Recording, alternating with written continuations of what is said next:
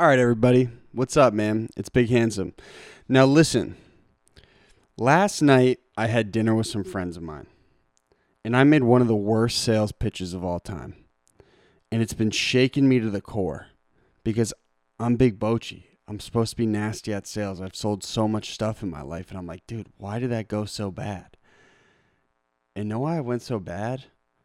Because sometimes even the goats blow it, baby. That's just the facts. So listen. We're currently making a movie.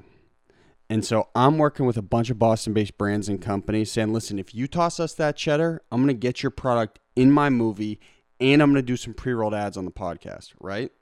So we already have a couple Boston-based brands / Massachusetts-based brands that are sponsoring us. And so not only are we going to give them a plug on the podcast, but we're going to give them the best plug of all time on the podcast. I'm going to redeem myself for that terrible sales pitch last night. All right.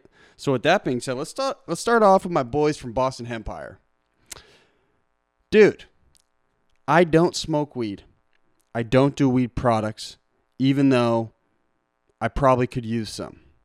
These boys at Boston Empire are the best salesmen I have ever met in my life. They're the type of guys that, regardless of the efficacy of their product, you're like, dude, I want to buy from that guy because that guy understands me.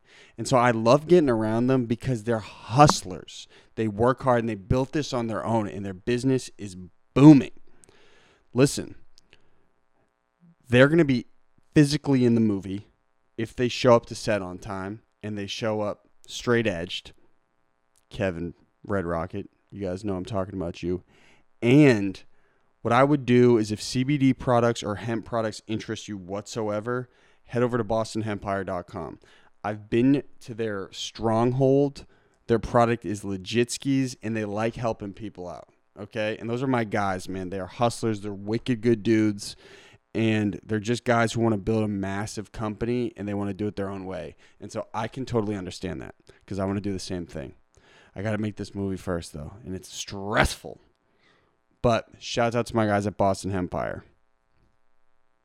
The Red Rocket and Kevy Buckets. I got you.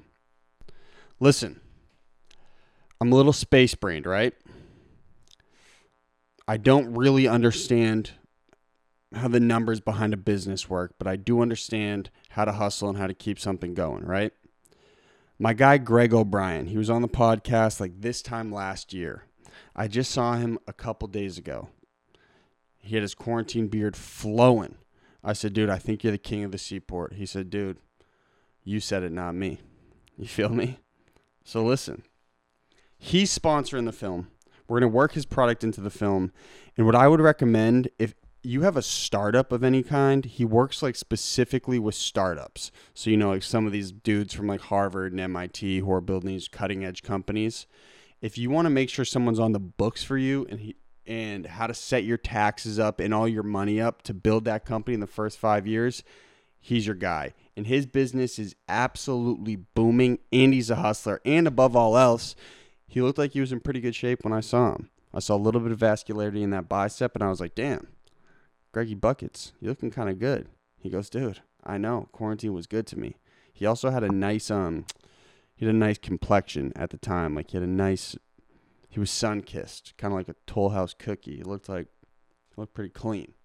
But that's my guy, Greg O'Brien. Head over to GregO'BrienCPA.com, and he's at Greg O'Brien, at Greg_O'Brien_CPA on IG for that content. And I'm going to have Greg back up. As GDP grows, I'm going to have Greg back up because he'll tell us how we should finesse the numbers and help some people out.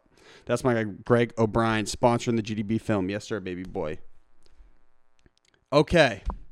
The third person / company who is sponsoring the GDP film is my guy, Scott Sigmund, a.k.a. the Fro Man.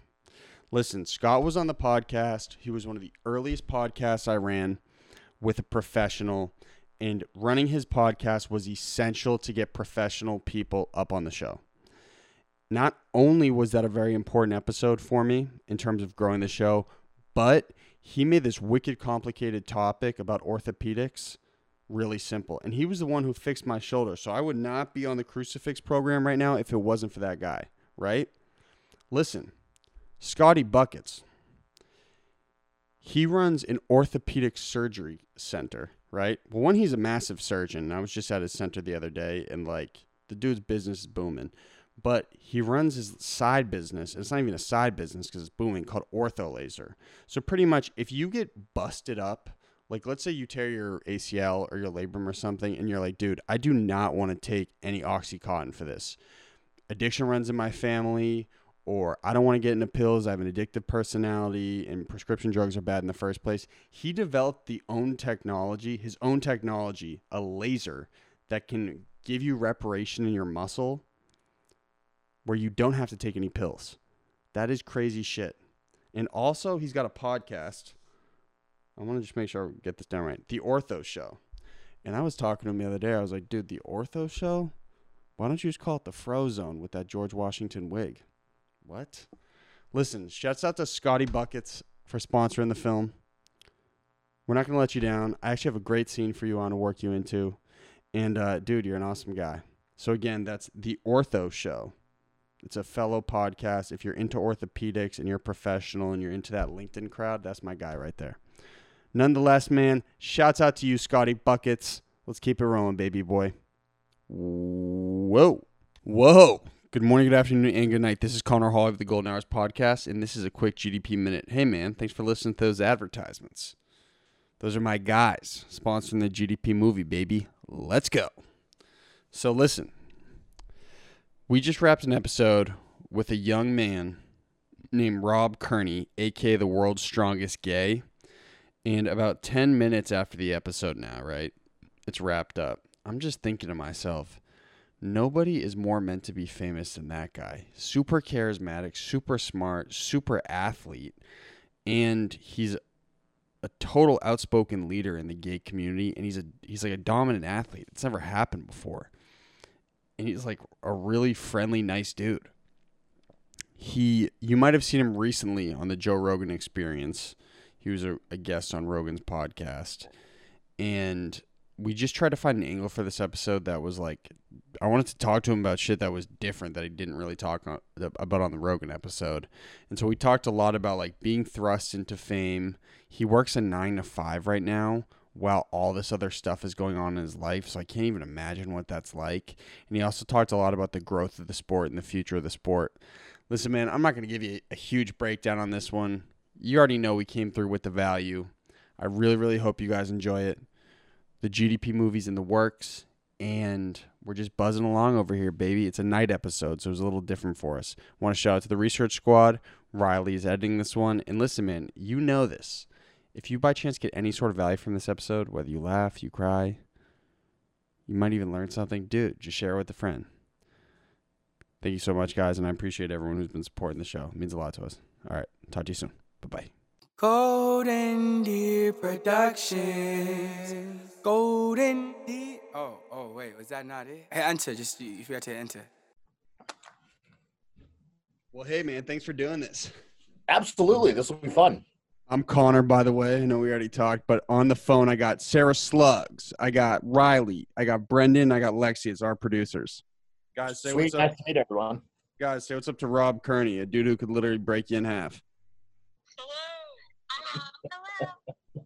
I will remember none of your names, but hi. Hey, so real quick, you just set the record, right, for the log press. What was the recovery like for that for you? Like, were your limbs blown out for like a week or two after that? No, I was back in the gym. I did that on Saturday. I was back in the gym on Tuesday. So there's no recovery for you post-competition? No, I just kind of jump right back into it. Have you ever seen that Jay Cutler video where he was describing his like meal plan, where he was like, hey, yeah, I have to wake up at like 2 a.m. or 4 a.m. because if I don't, I'll lose like 8 pounds in a night. Have you ever seen that? I have. Luckily, I don't have to do that. Okay, so you can maintain your calories, like just sleep through the night and be okay? Yeah. I mean, I sleep at least 7 to 8 hours every single night, but like I eat like between 5,000 and 7,000 calories during the day. Sounds like fun, but I know it's not. When it's clean food, it sucks. When it's junk food, it's great. Well, hey man, before we move on, can you just give a quick synopsis of who you are and what you do? Yeah, so my name is Rob Kearney. I am the first and only openly gay professional strongman in the world. I just recently broke the American log press record of 476 pounds that I put over my head. And I've been doing strongman for 11 years. And where are you located currently? You're in like the forgotten area of Massachusetts. So I live in Wilbraham, so I'm just outside Springfield. Now, Brendan lives in Westboro. Brendan, how far are you from Wilbraham? Very far, but our friend Mike Knight lives there. Oh, you're in the sticks. Out Wow. I know where he lives. there. So, but in your gym is in Connecticut, correct? Yeah, so my gym is about 40 minutes away from my house. So you spend like hours in your car on a daily basis? Yeah, and then I actually work for Bay State Hospital, and I work up in Greenfield, which is like where the Yankee Candle Factory is. So I drive an hour north to work, then I drive an hour and 20 to an hour and 30 minutes south to my gym to train. You need to get a car sponsor, like a Dodge Volt or something. I would love that. I mean, I drive a very economic car. I drive a Honda Civic now, but I'll Dude, take me it. too. What year's your Civic? I'm a 2014 What color are you? Are you burgundy? black. I have a burgundy 2016, but yeah, the mileage, man, can't beat it. Oh, it's awesome. Doesn't pick up chicks though, I'll tell you that much. Luckily, I don't need to have that problem.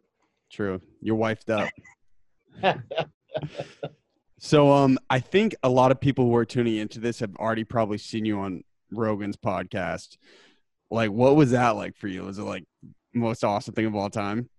Yeah, it was so cool, man. Like I was heading out to LA to compete in a strongman contest. And I had just started filming a documentary that I'm in touch with a director for. And we were trying to think of ways to kind of crowdfund to be able to put the money together to get this documentary up and off the ground. So Rogan actually started following me on Instagram right after my husband and I got married, and Arnold Schwarzenegger tweeted about us and posted us on his Instagram as well. So Rogan started following me then. So I was like, I mean, hell, he already follows me. Might as well like shoot him a DM, see if I can get on the show. And it literally just happened like that. I would like shot him a message at like 7:00 one night. And within like 10 minutes, he's like, yeah, man, when do you want to do it? Come on. No So, way. yeah, it was wild. So we planned it. So like when I was out in LA for my contest, I just extended the trip a couple of days and went on the show. And it was so cool. He's such a chill dude. So I was in the green room kind of waiting because he was filming another episode before me. So you're Walks out of the studio, comes in, is like, we're just talking, shooting the shit. And he's like, all right, let's go talk about some gay shit. And then leaves. And then we go and do the podcast. And so what was the experience like?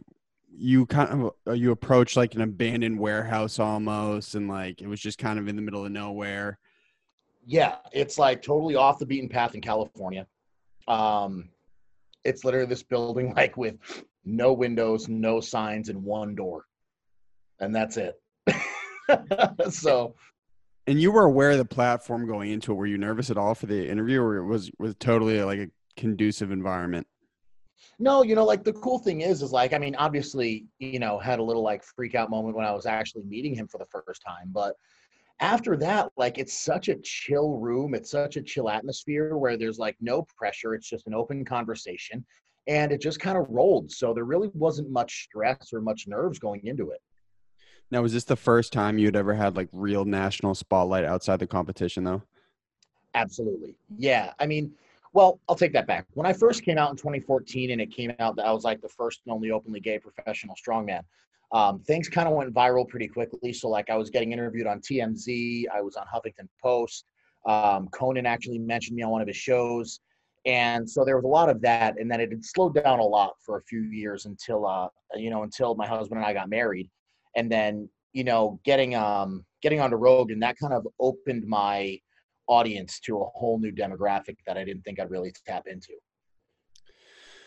So when you hear you get on Rogan, do you plan like things for your brand? Do you plan on marketing yourself a different way? Do you plan on launching stuff after the episode comes out, or you just run the episode?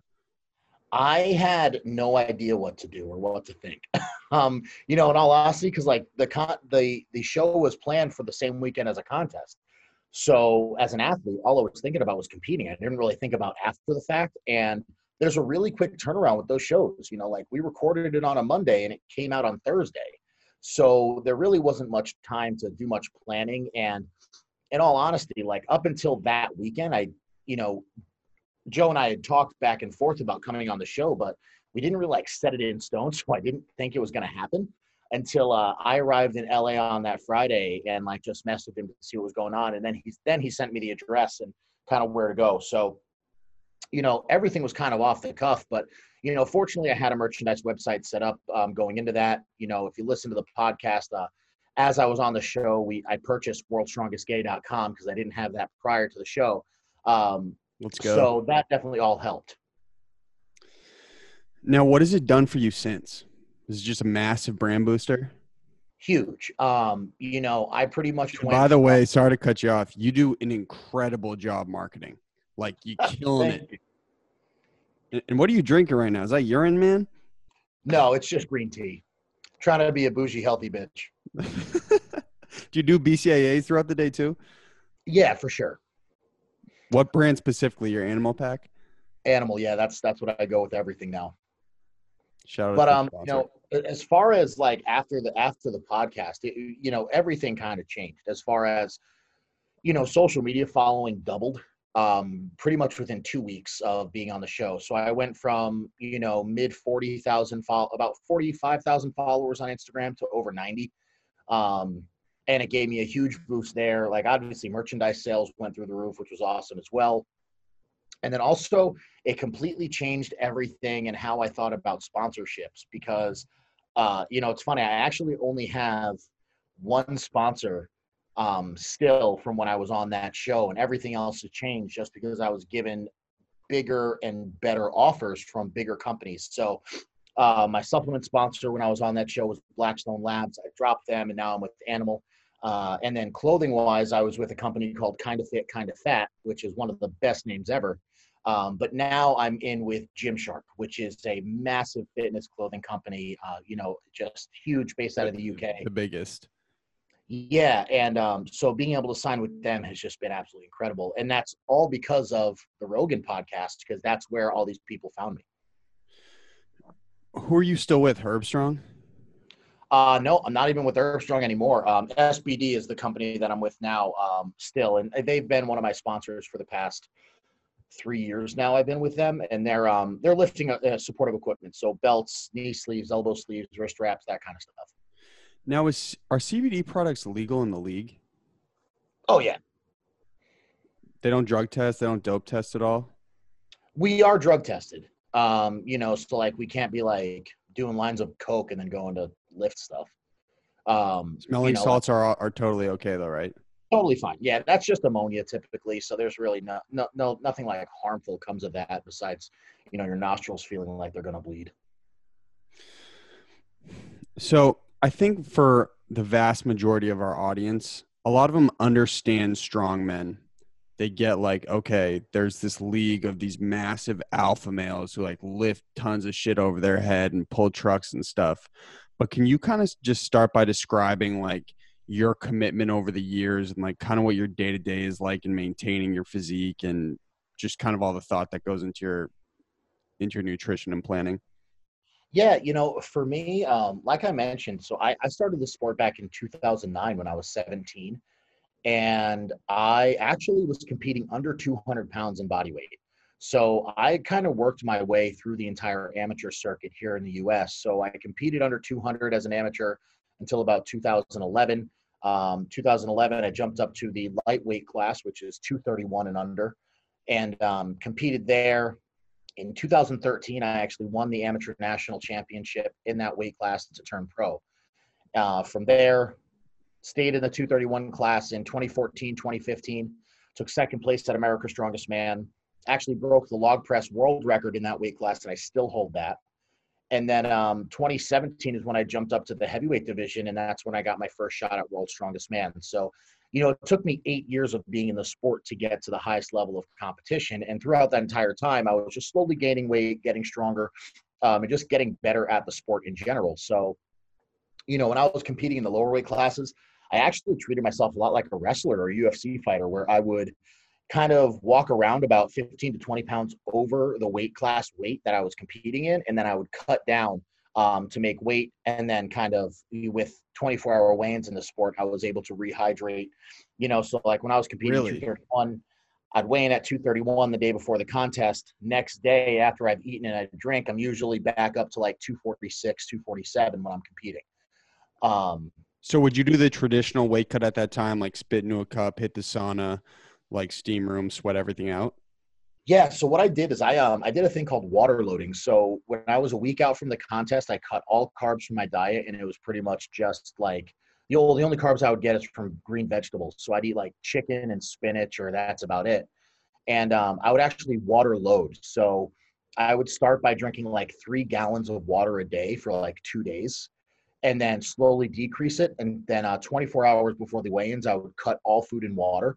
It'd flush everything out of the system. And in that last 24 hours, I typically lose almost 12 pounds in a 24-hour time period.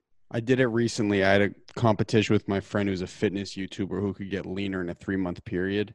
And I was spitting into a cup like a maniac, did the whole water loading thing, lost 14 pounds in like less than 36 hours. It is excruciating. I can't imagine. Doesn't that mess with your mental though? Like you feel like you're totally shifting your body within 24 hours before the competition that you've been training months for. So I'll tell you about the last time I did this kind of cut. And it was when I was competing at the lightweight world's strongest man that was being hosted in Belfast, Northern Ireland. So it was my first time traveling internationally while cutting weight. And so Joey was with me. We're on the flight, and the flight was horrible. I was having like these flashes, like I was shivering and sweating. Then I'd be nauseous. It was just horrendous. We land in Dublin and then had a 2-hour bus ride up to Belfast. We get on the bus in July. There's no air conditioning on the bus, and the windows don't open. So we're driving up to Belfast, and I'm cutting weight. Weigh-ins are in about 4 hours. And all of a sudden, like, I just get this like horrible sense of nausea. I look at Joy, I'm like, I'm going to puke. And there's nothing around me except somebody's used McDonald's cup underneath the seat. So I took that, puked in the cup. Were you accurate? I was. I mean, luckily at that point, I was 22 hours in with no food or water. So it wasn't exactly much that was going to come out. But I ended up making weight. But, it was at that moment as I was puking in a stranger's McDonald's cup that I realized I was never, ever going to do this again. So how do you prepare now? Do you just kind of sit at the weight you want to compete at? Yeah, it all depends on the competition, really. So when I did the log press record just a few weeks ago, I got pretty big. I actually got up to like 296 for that event just because I just needed to be super, super strong and didn't really have to move that well. My static strength was all that mattered. So now with World's Strongest Man potentially happening in November, depending on what's going on in the world, I'm going to try to bring my body weight down back to around 280, which is kind of my sweet spot for body weight, where I feel like I can still get stronger and move really efficiently. Because in strongman, while, we do have to be super strong to lift all this crazy stuff, we also have to be athletic at the end of the day and be able to like carry sandbags and kegs through the sand and like doing all these moving events. So we have to have some form of athleticism to go along with it. Has anybody ever examined the long-term implications of like the stress you put on your body? I mean, I know it's such a new sport, but like, is anyone worried like, we're doing crazy shit to our body, this might kind of backfire in like 5 years? I hate to be a negative Nancy, just asking. I don't know if there really has been a study like that, but based on what we go through, and I think because of where the sport has gone, it's gotten a lot more popular over the last few years, and athletes are really taking care of their bodies a lot smarter than they used to. I think, personally with me, I have a nutrition coach and I have to get blood work done every 6 weeks just to make sure everything's moving in the right direction. And then, that includes I'm tracking my resting heart rate, my blood pressure and all that fairly regularly. So I think when you look at it, strongman athletes are actually pretty healthy. I know we're massive people, and I say that as I'm the smallest one of the athletes competing against these other monsters. But you look at like kind of icons in the sport, guys like Bill Kazmaier that were competing in the 70s. That's kind of a strongman household name here in the U.S. Magnus for Magnuson. Those guys are still kicking and still lifting, and they're in their 60s right now. So I think as far as like long-term health goes, I think it's not as bad as people think it is. Could you ever see yourself making a shift, like when you're done competing, to try to just get like super lean, like six-pack ripped up? Or you think y'all just be a big burly boy? I could care less about having a six-pack. Don't lie to me. Get out of here, I'm man. not kidding. I have never I like looking at it. I don't need to have it. So Dude, everybody wants a six-pack. you know what? It's like, to me, like being able to deadlift 1,000 pounds seems way cooler than having a six-pack. Because in my mind, anybody can get a six-pack. But for me, it's like I'm going to be one of the only people ever to deadlift 1,000 pounds. So I think that's way cooler. That's a fact. But what I'm saying is, like, let's say your competing days are over, right? You're like a dad. You're like 45. You're brolic. That beard's got a little gray in it, right? You wouldn't think of like, hey, let's do a crazy cut and try to get down to like 210. Possibly. I mean, I might. I can't say no off the bat. There's a good friend of mine who was competing in strongman for a long time who was that exact scenario. I mean, he would walk around almost 400 pounds. Granted, he's 6'6", but then he actually cut down to do a bodybuilding show a couple of years ago. So, I'm not going to say no, but as of right now, I don't really see it happening. I hear you. I like ice cream too much, man. Can you fit that into your macros? Typically, I can, yeah. I get like one to two cheat meals a week, and that's typically what I go for. Now, what is your macro split now? Oh God, I know I'm eating, so right now my average is like 4,500 to 5,000 calories a day. So typically I'm at about between 280 and 300 grams of protein per day. Fat is only about 70 grams of protein, 70 grams of fat per day. And then everything else is carbs. Where do you get most of your fats from? So most of my diet's just red meat. So I eat like on average 3 pounds of ground beef a day. Oh God. Yeah. What are you tossing that for condiments? So nothing actually. So with my diet, I actually just mix everything into a bowl. So like I put like the ground beef, the rice, I add in spinach and peppers, and then I actually add in eggs as well. Mix it all up. I actually use bone broth in there to make it so it's not super dry.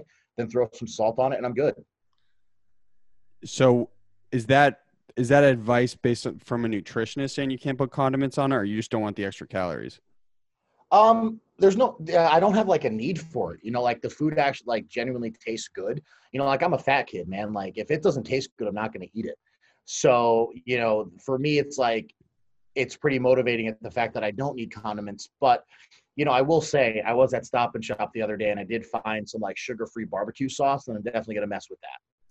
Dude, so when I was leaning out like crazy, I was looking for the best possible condiments that were low calorie. A little hack for you and all your strongman buddies. If you get like salad dressing seasoning and you don't mix the Greek yogurt with it or like water, mad low calorie. It's like 5 calories and tastes bomb. That's good to know. We got to start a cookbook, me and you, man. I do have some like ranch seasoning packets in my pantry right now too. So 5 calories, baby. Easy. Perfect. Love it. So yeah, so when you do a grocery haul, do you normally hit Stop and Shop? That's kind of bougie, man. That's expensive. You don't hit that Trader Joe's or the Market Basket like the working people?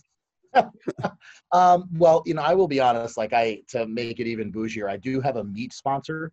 So they send me all the beef that I need, which is great. And then typically, whether it's, I will do most of my produce and stuff like that at Aldi because I am a cheap bastard. So, but Stop and Shop does have the sugar-free barbecue sauce. So, and what's gotta that? make the wraps.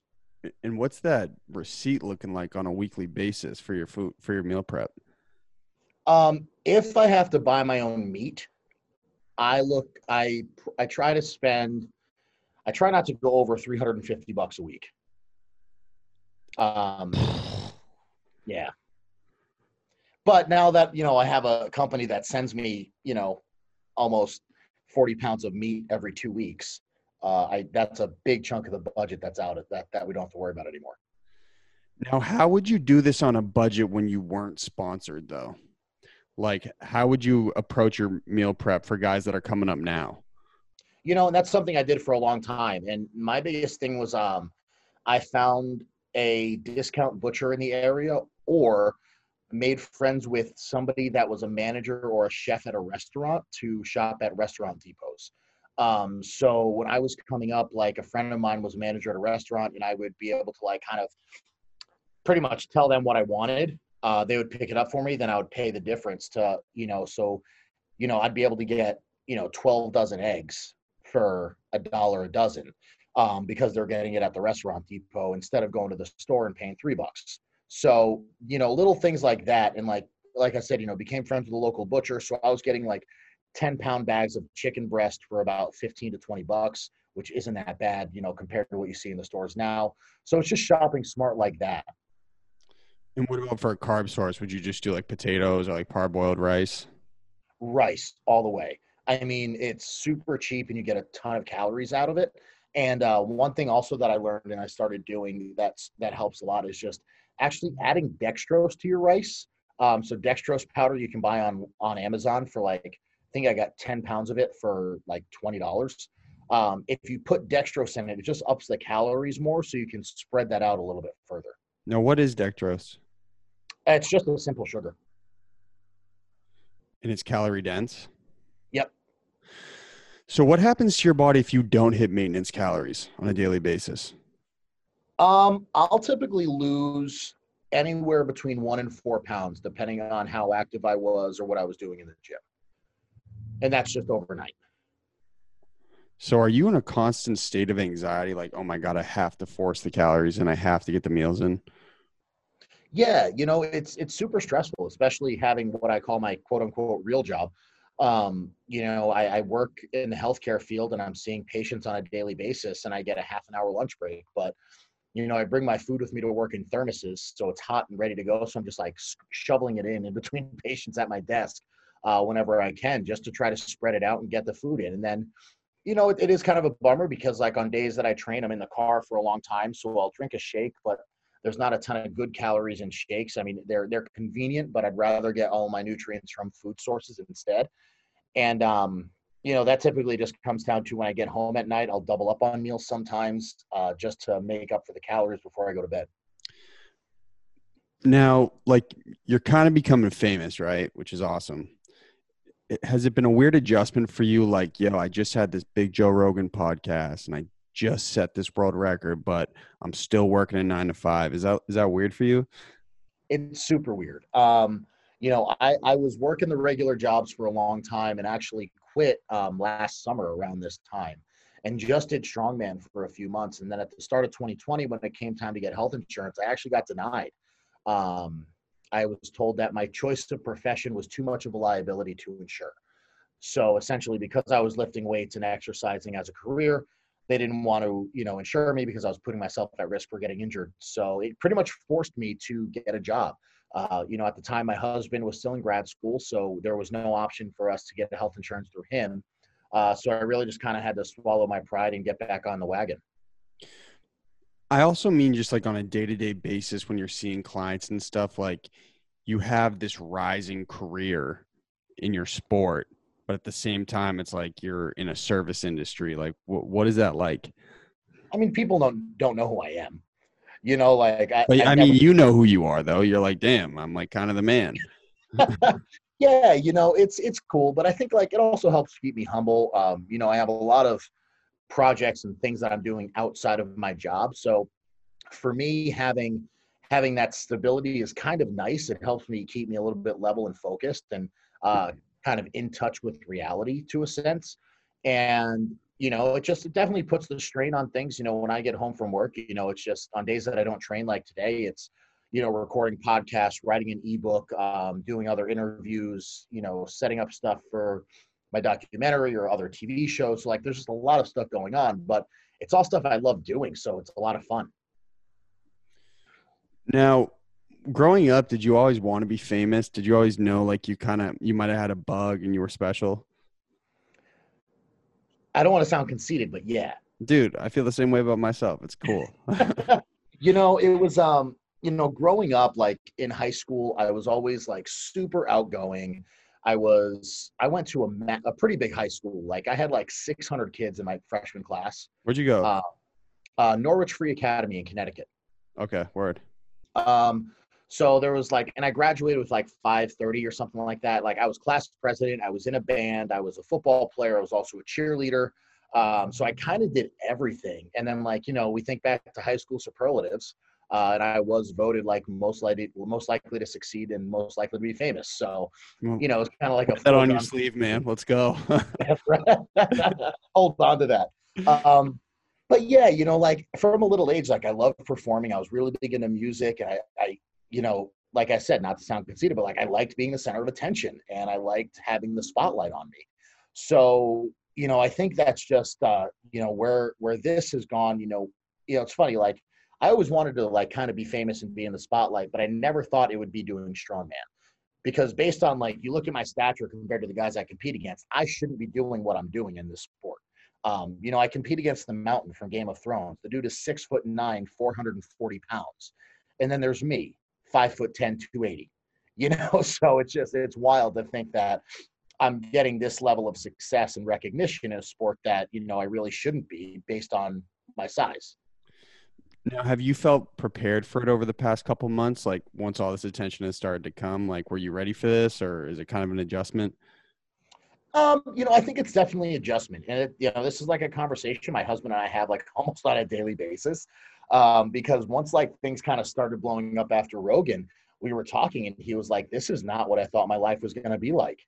Like he wanted the very stereotypical, like white picket fence kind of life. And Boring.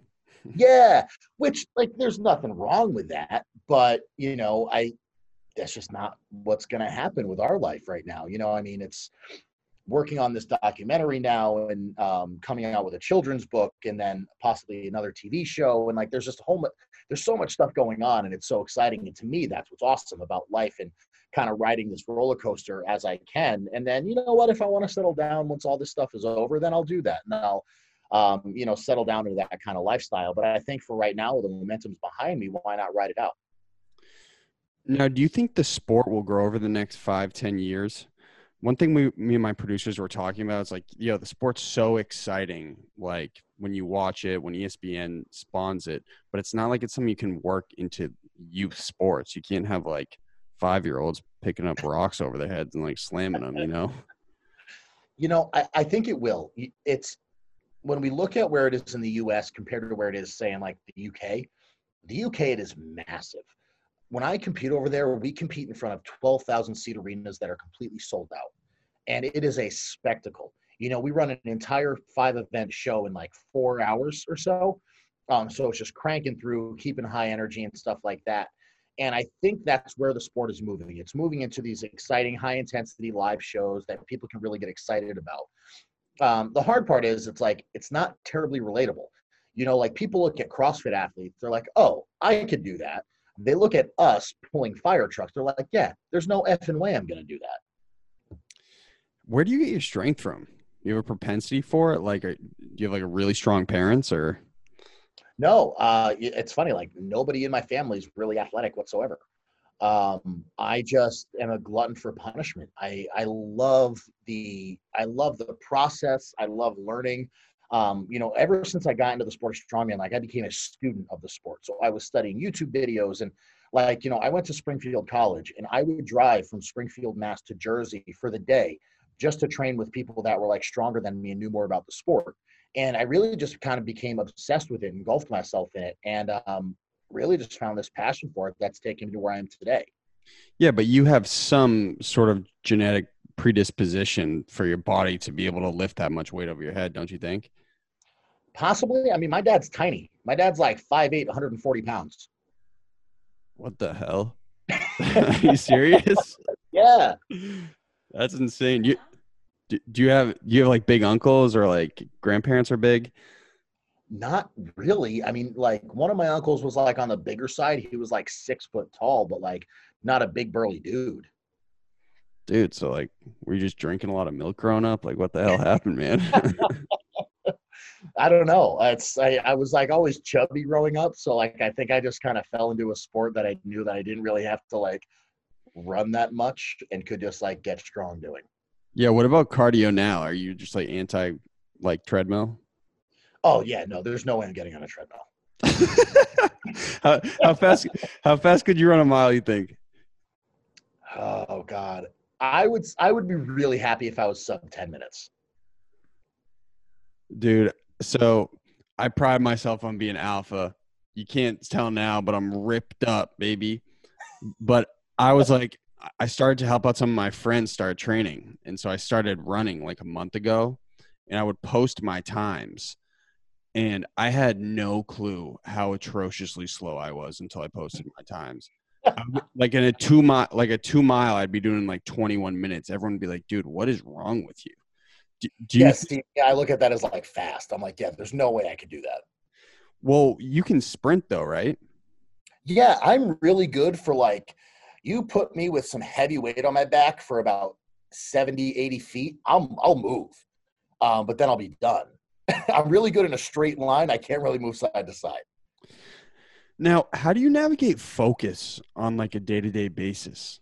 Like you just got so much shit going on, and it's just so weird to me that you work like a traditional 9 to 5 job. How do you like really go intense when you hit the gym, or how do you really tap in onto the branding end? For me, it's like it's a switch, right? So like I get to work, I can flip that switch, put on my professional pants and like be just happy go lucky Rob, doing my job, get it done. And when I leave, that's when for me, when I leave work, that's when the real work starts.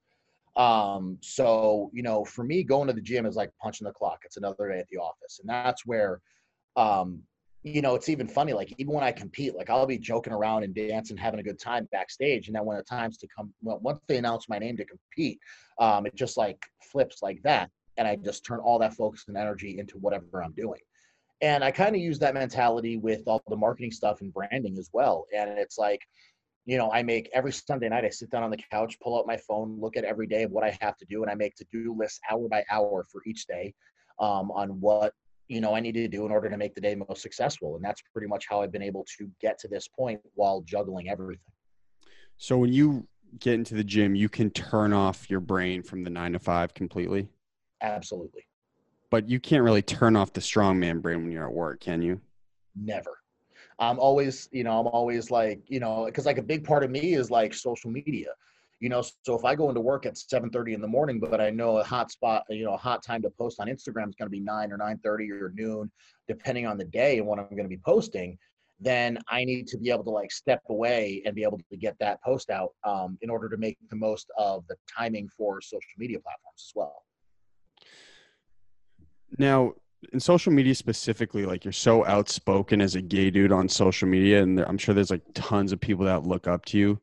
Is that like a weird obligation for you now? Like, oh, I kind of like owe it to some people because I'm like this gay leader in my sport. It's so weird. And I never thought that I would like have this kind of clout just by saying I'm in love with another man. It's I get so many positive and loving messages all the time. And then, I also get the opposite end of the spectrum where I get assholes just berating me on a daily basis as well. So it comes and goes and with the territory. And, like I said, I've always been unapologetically open about my sexuality because in my mind and where my platform has taken me is really just showing like the importance of LGBTQ plus visibility in professional sports. And, this is something I was just talking about the other day with a friend of mine. It's like, when we look at professional sports, on the women's side of things, there's a good amount of athletes we can think of that are out proud lesbian women that are actively competing in their sport. For men, there really aren't any out gay men that are actively competing at the professional level. Typically, gay men come out after they're done in their sport and their career is over. But there's nobody that's kind of in the thick of their sport, kind of going at it, or even at the top of their sport, that's competing as an openly gay man. It'd be like you, Michael Sam, and like Jason Collins, but he came out afterwards, right? Yeah, he came out after, and Michael Sam, he's not on a team right now. So do you feel a pressure with that? A little bit, yeah. But for me, like I look at it all like, one of my flaws, my husband says, is like I always think of everything in too positive of a light. So I never look at the bad things that could happen. I just always look at the positive. And for me, it's like it's so inspiring to get messages from young kids that say, because of seeing my profile and seeing me being so proud of myself and open with my sexuality, they're able to come to terms with themselves. Or getting a message from a parent who said, my son or daughter just came out and I didn't know how to handle it or what their life would look like for them, but seeing what you're doing gives me hope. It's those kind of messages that kind of motivate me every single day to keep doing what I'm doing. Does the social media negativity ever tap into your brain at all? No, I love it. I literally read every single negative comment or message that I get. There's a lot of people that don't, but I read every single one of them. Are you one of those dudes who is driven by negativity and not positivity? 100%. I'm with you, my dude. For me, the reason I read them is because I use that as fuel in my training every time I step into the gym. Because in my mind, there's no bigger FU to that person than me succeeding. We call that operating from the dark side. Have you always been that way? Like you've always kind of been fueled by negativity? I don't know if I've been so much like fueled by negativity as like I really just didn't care what other people thought. As far as I really could care less what people were thinking of me. It really didn't play into my persona. I never let it bother me. And now, once I started getting more hate mail, I guess is what you'll call it, that's when I've been able to turn it into fuel and it pushes me every time I'm in the gym. Is it weird for your husband? You're at the pinnacle of gay athletes. I'm sure you're getting mad attention from other dudes. Is it tough for you and your husband to navigate that? Is there a jealousy factor at all? Fortunately, no. I think it's funny. There's a lot of my straight friends that are in the sport, they get hit on more than I do. And I think it's That's BS, dude. I think it's because Joey and I are so open about our relationship on social media. We don't hide our relationship whatsoever. So I think people have come to respect that and they know where we stand. That isn't to say every time I do a Q&A, I have somebody asking me if they can join us in a threesome or they try sending me but well, I'm sure your DMs are absurd. Yeah, but I ignore those messages. They don't really, actually most of the time, if I do get pictures sent to me, Joey and I will just make fun of the person that sends them. So, it's never a jealousy thing.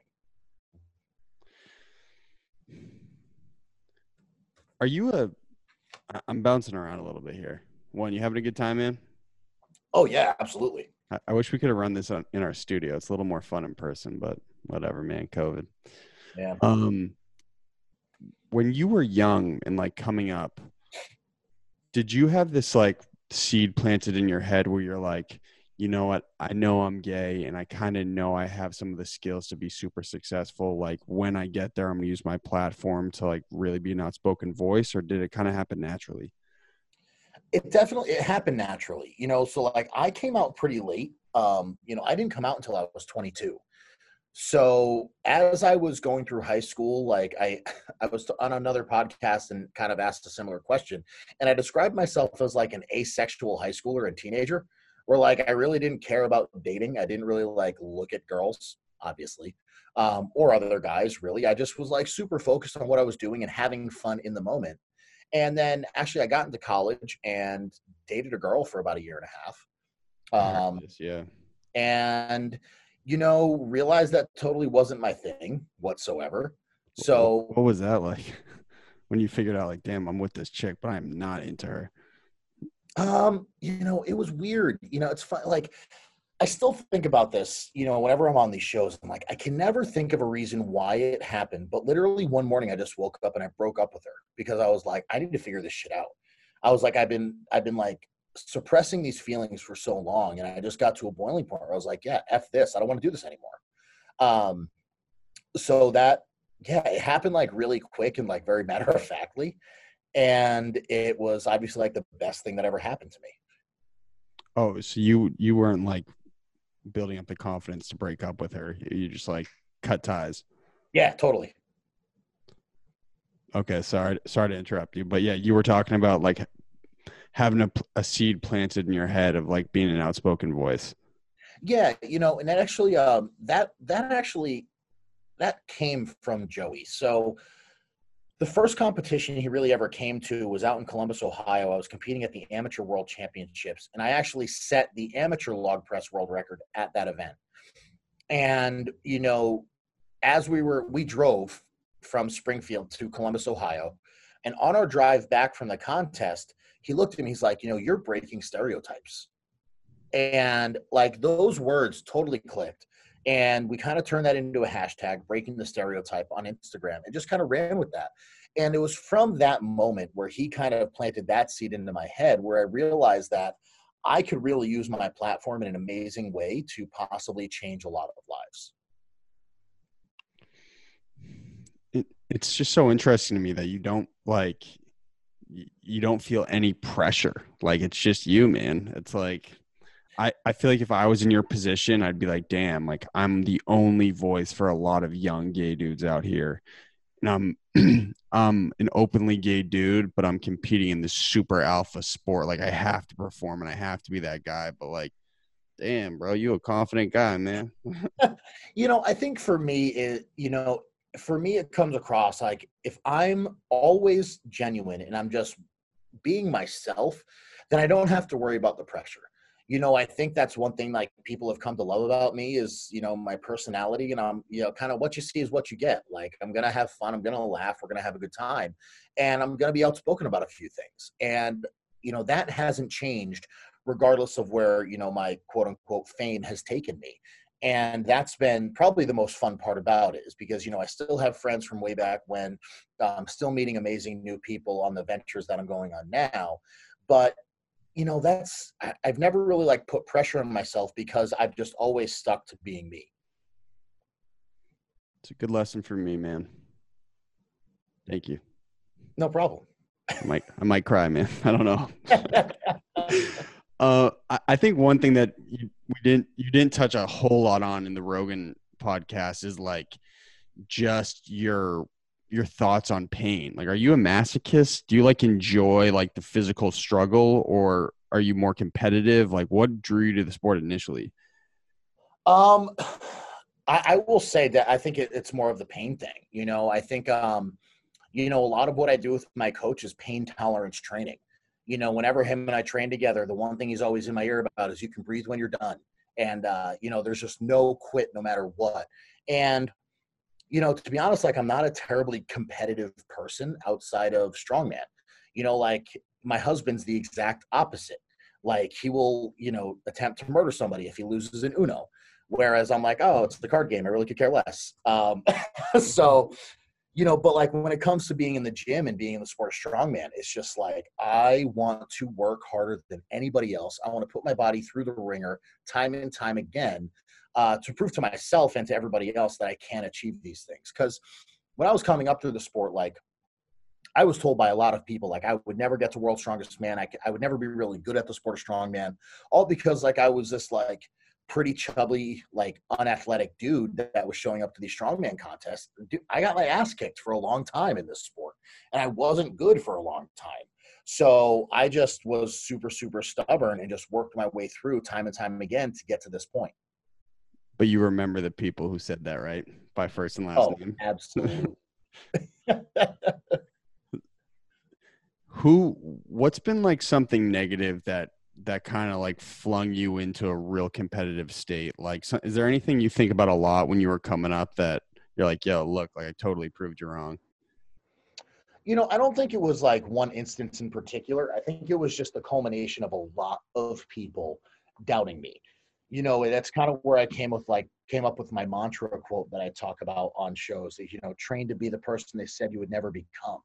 And it's because so many times as I was coming up in the sport, I was told like, oh, you're not big enough to get to the big stage, or, you'll never really be that strong to do that stuff. And it's, I think just like hearing that time and time again throughout the years. And like I said, it took me 9 years to get to World's Strongest Man, or 8 years. So that's 8 years of hearing people tell you you're not good enough and you're not going to make it to this level. So I think, like I said, it was just like the culmination of all of that over the years is what put me over the edge to really just put my head down, put my nose to the grind, and just say, you know what, F you, everybody. I'm going to do this. You're winning now, man. Let's go. That's right.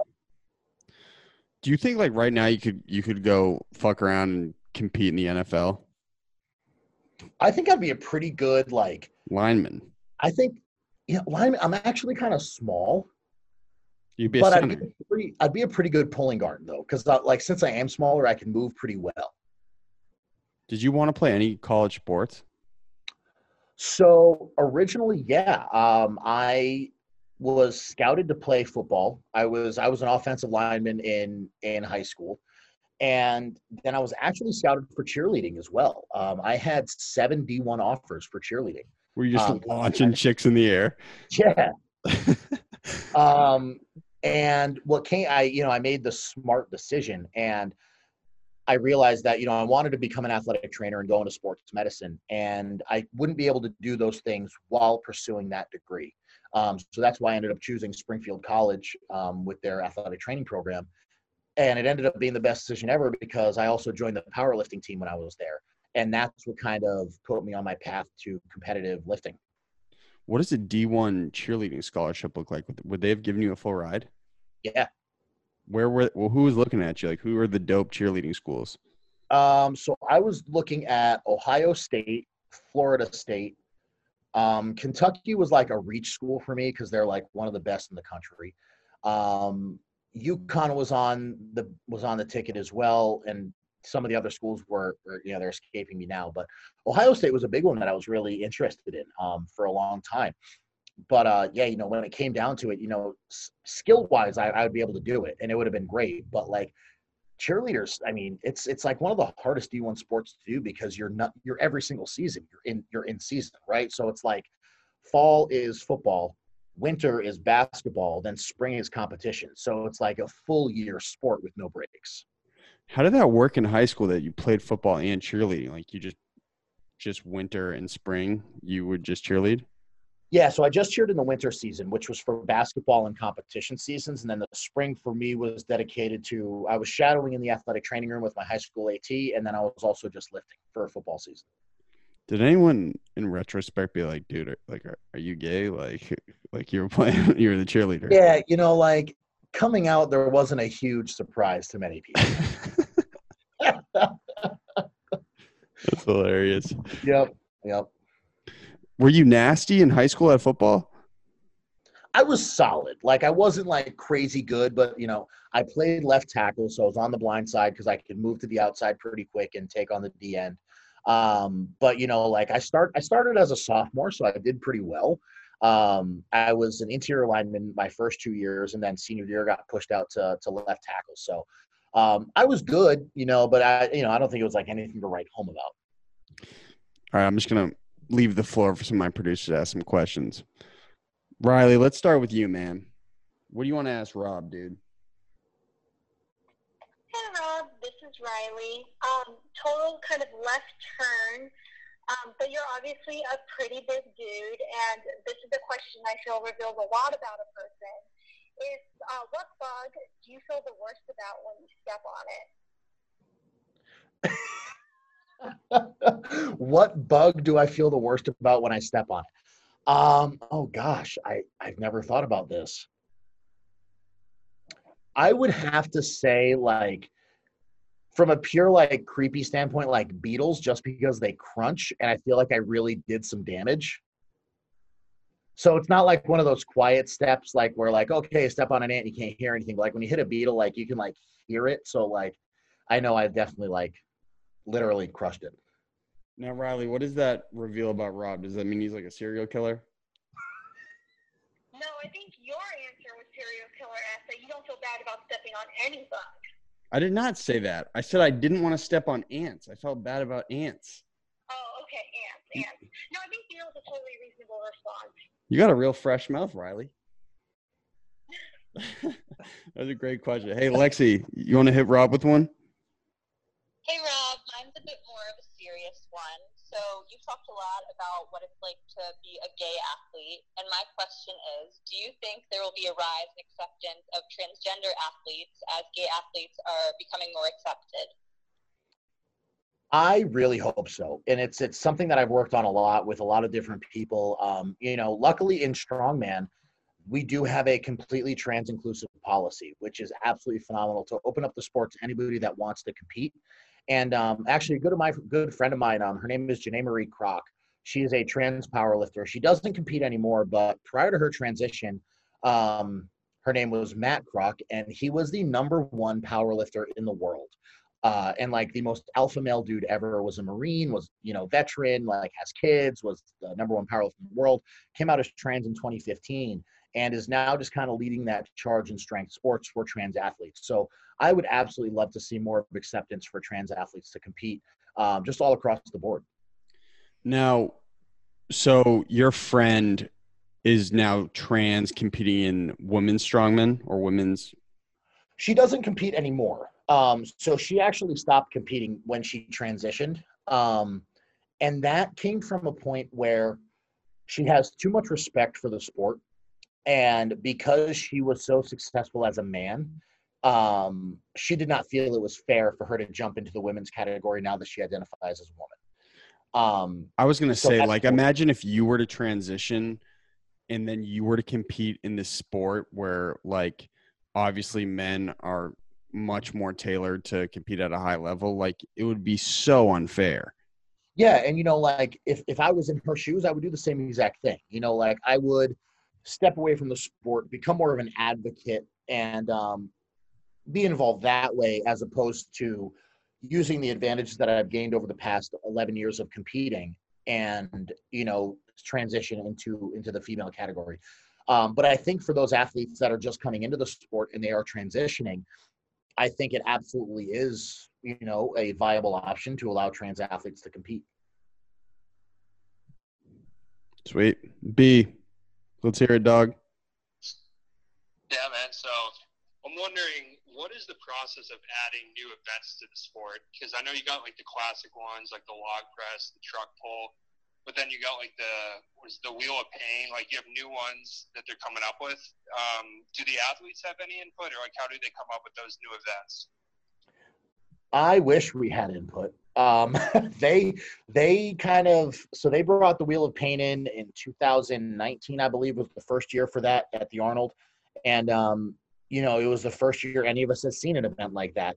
There is an event that's similar to it called the Conan's wheel, which is where you have to pick weight up in your arms and you walk in a circle until you pretty much collapse. This was just a different version of that, right? Kind of based off the movie Conan the Barbarian for Arnold, where we just had to push this massive wheel in a circle for as far as we could in 60 seconds. And then this past year at the Arnold, they debuted another new event where it was called the Trial by Stone event. So we had to clean and press the first 2 stones. The next 2 stones we had to load onto platforms, and then the final stone we had to carry 50 feet. So that was like the most all-encompassing strongman event any of us have ever done, because it takes all strongman events and puts them into one. So there's a press, there's a load, and a carry in one event. So as far as like, athletes, we really don't get any input into what events are going to be at shows. Heck, sometimes we don't even know what events are going to be at a show until we show up. So I think that's more on now that the sport's getting more popular, they're looking at what's going to look cool on TV. That's also going to be really hard and heavy for the athletes to lift.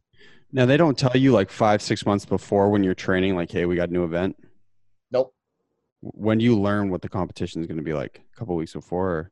Or? It depends on the show, right? So like the Arnold, we get those events about 8 weeks prior before the contest. So, but like World's Strongest Man, they'll send us a list like 6 weeks before of like 20 events. They're like, hey, this is what we're thinking about doing. And then when we show up at the contest, that's when they tell us what events we're actually going to be competing in. But there was going to be a log press, right? Like, not always. So like for my record, I knew I was asked just to do the log press event. So I knew I was training for that and that's it. But like typically at a contest, like for an overhead lift, there could be a log press, it could be a dumbbell, it could be a barbell, it could be, anything. Do you think I saw this on Rogan's show too. He was talking with Robert Oberst about like there being a negative ROI with deadlifts. If you were a non-strongman, would you still deadlift? Yes. Because I think it's badass. It's an ego lift, dude. Yeah, and it's a way cooler ego lift than a bench press. You think so? Yeah. Well, like to me, it's like, okay, I can pick up 600 pounds or like bench press 275.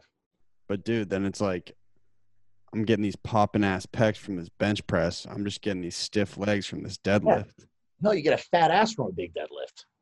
Yeah, but chicks don't always care about that, man. Or at least I think. Yeah. I don't really know. I don't know. Like to me, like, if I go to LA Fitness and I load up the bar to 76, 765 and I deadlift that and walk away, I get a lot more cool looks than if I go in a bench 405 and then walk away. What can you max right now on the bench? I have no idea. I honestly probably haven't maxed my bench press in 5 or 6 years. Ballpark. I would say I'm probably good for mid fives. I would say like 550 was probably a good spot for me. Are you a resident of Massachusetts right now? I am. Dude, let's just look it up right now and see if you could set this record. No, I had a friend who tried it and he got close. Let me just look this up real quick. This might be kind of fun. But your gym's in Connecticut, right? Yeah. But I mean, I could just do a Massachusetts contest. I know enough people in the state. Dude. Why not get another record? Here it says, oh, but it's based on weight class, right? Yeah, so I would be probably, 308? 275, 308? Raw bench. Yeah. Open men.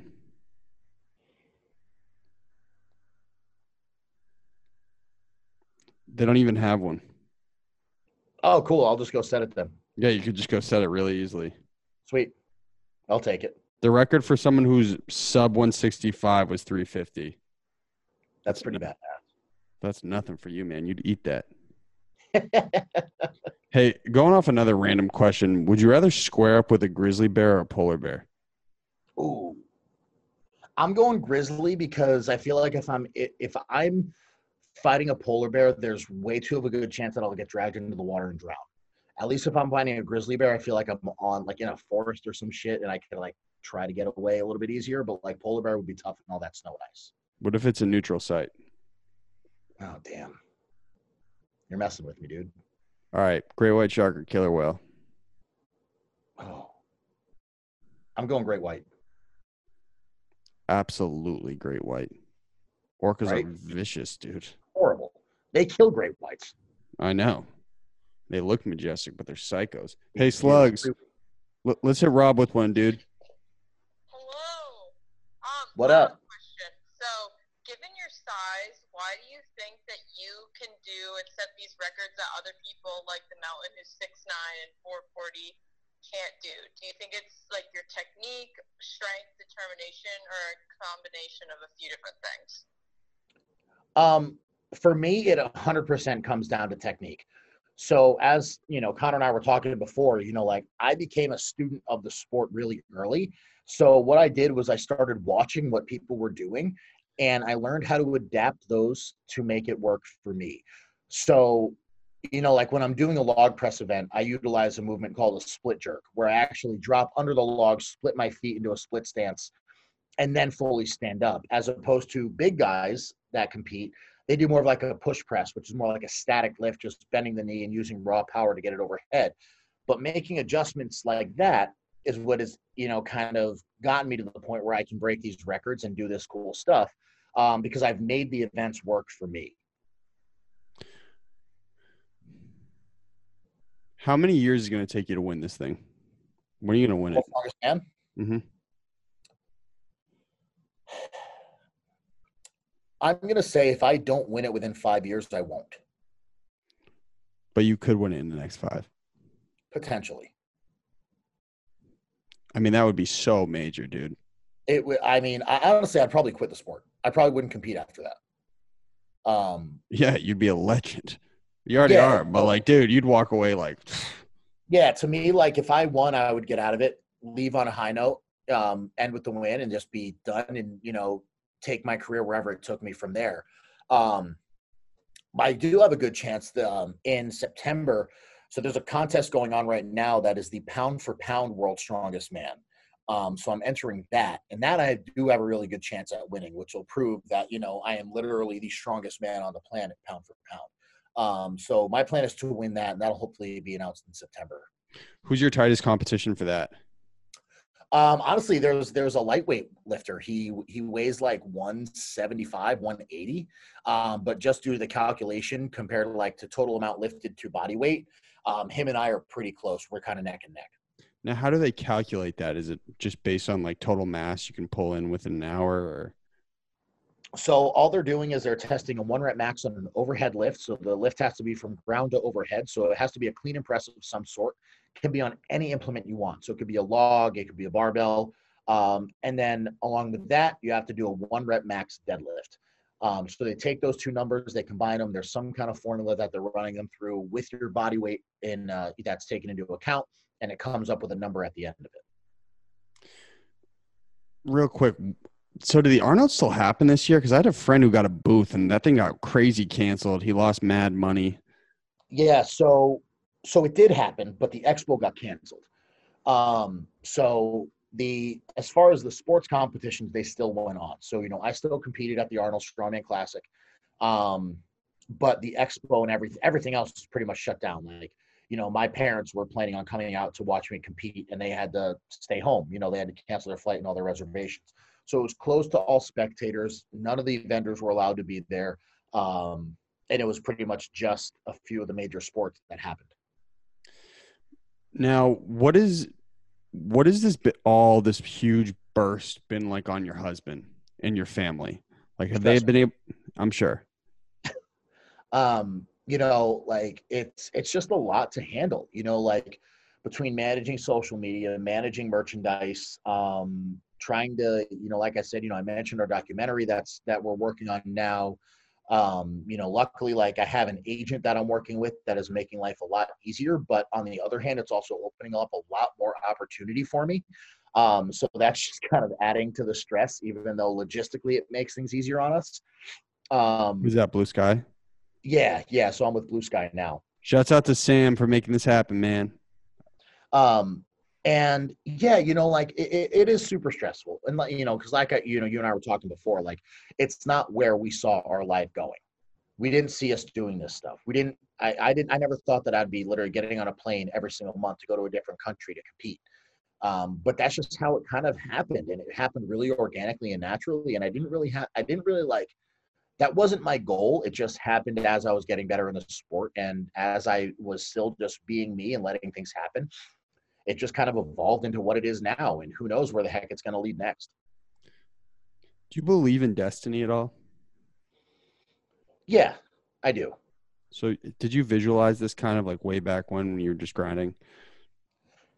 I did, but not in this specific instance, right? So like I knew I wanted to be something and someone, but I didn't know what capacity that would be in.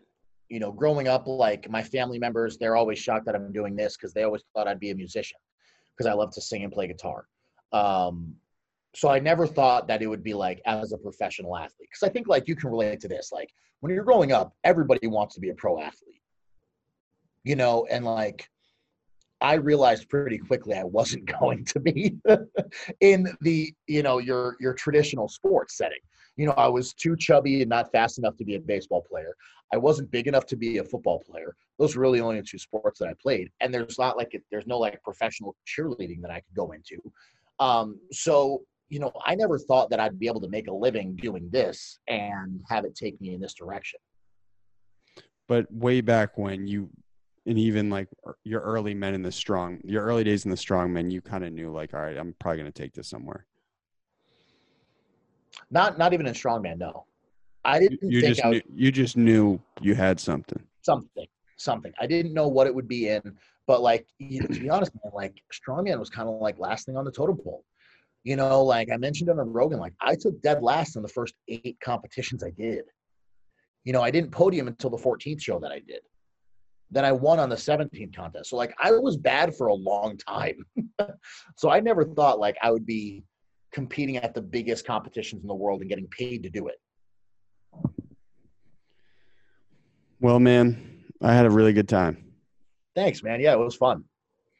And listen, I want to get you and your husband some sweatshirts. So when we're done, I'll shoot you an email and we'll figure out an address to send you some stuff to. Word. I mean, I don't know. Do you think the post office sends stuff out this far since we live in the sticks? I was going to say I could probably like strap it to a cow or something and send it out that way. Anyway, listen, we have 2 ending show bits. Love it. The first one, listen close. Also, it's been throwing me off the whole time. I should have brought it up at the start. Do you have 2 Apple Watches on? No. So one is an Apple Watch. This one is a Whoop. What is a Whoop? Whoop strap. So like it just helps like quantify fitness throughout the day. Tracks your sleep, tracks your heart rate variability, your resting heart rate, how many calories you're burning, all that stuff. Yeah, okay, Iron Man. I'm like super fit. What can I say? What do you have for steps today? How many steps do you do? Don't lie to us, Rob. I'll tell you what I did. We'll see if this guy's a pro athlete. Come on. Oh, steps quantify pro athletes now? I got 13,892 steps right now. You beat me. I'm at 10,652. Well, dude, I can't imagine how weird your step pattern is because you drive like 5 hours a day. Yeah. What do you listen? Sorry, what do you listen to in the car? Just podcasts? No, I literally just listen to like talk radio in the morning anyway. Stern? Just like no, I'm like Elvis Duran. That's usually my go-to. I just want like mindless, stupid shit on the radio that I don't have to think about. So just like general media, like pop culture stuff? Yep. What went on today in pop culture? Do you know? No, because I didn't go into work until 10 o'clock. So like I slept in and didn't do anything this morning. So there was no radio? No radio. So you drove to work in silence today? Well, I mean, I just like played music on my phone. I've been jamming out to Dave Matthews a lot lately. I'm just vibing out to it. So it's that season. It is. It totally is. I'm nostalgic. I'm not, can't hit up the concerts this summer. So you're just bawling your eyes out on the way to work. I'm just bobbing, listening to Satellite, All right, man. Well, hey, this is the bit. It's called GDP sales mode. So I'm going to pull out the timer on my phone. I'm going to give you the floor for 40 seconds. Okay. Within that 40-second period, you can pitch whatever you would like to pitch. If you have a product you're selling, a sponsor, etc. When there are 10 seconds left, I'm going to put my hand up. But you have a hard stop at 40 seconds. Word. Okay? Just give me ready. 2, 3, 2, 1. Sales mode, go. What is going on, everybody? My name is Rob Kearney. I am the world's strongest gay, the one and only openly gay professional strongman in the world. I hold the American log press record, and I deadlift close to 1,000 pounds. What I want you to do is head on over to my website, worldstrongestgay.com. You can find all my merch on that website in all sizes and shapes, including cutoff tees if you want them. We have a bunch of designs. My signature rainbow mohawk. We have the jacked unicorn with heart nipples. Everybody loves a heart nipple. And then the other shirt is a strength over pride shirt. So make sure you head on over to worldstrongestgay.com. Also there, you can find all of my sponsors, my clothing sponsor, Gymshark, my supplement sponsor, Animal Pack, along with SBD. Done!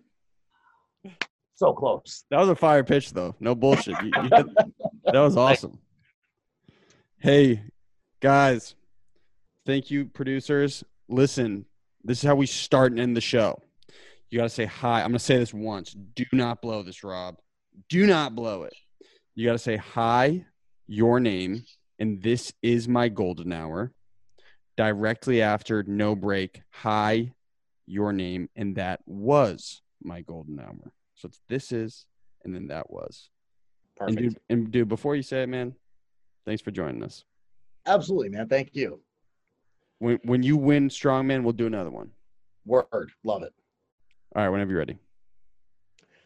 Hi, I'm Rob Kearney, and this is My Golden Hour. Next one. Hey, I'm Rob Kearney, and that was My Golden Hour. Well executed, baby. Love it. Hey, great work, man. Thank you so much, dude. Thanks, dude. I appreciate it. This is a blast. And we're going to drop it on Monday, and we'll send you some clips and stuff. Love it. Thank you.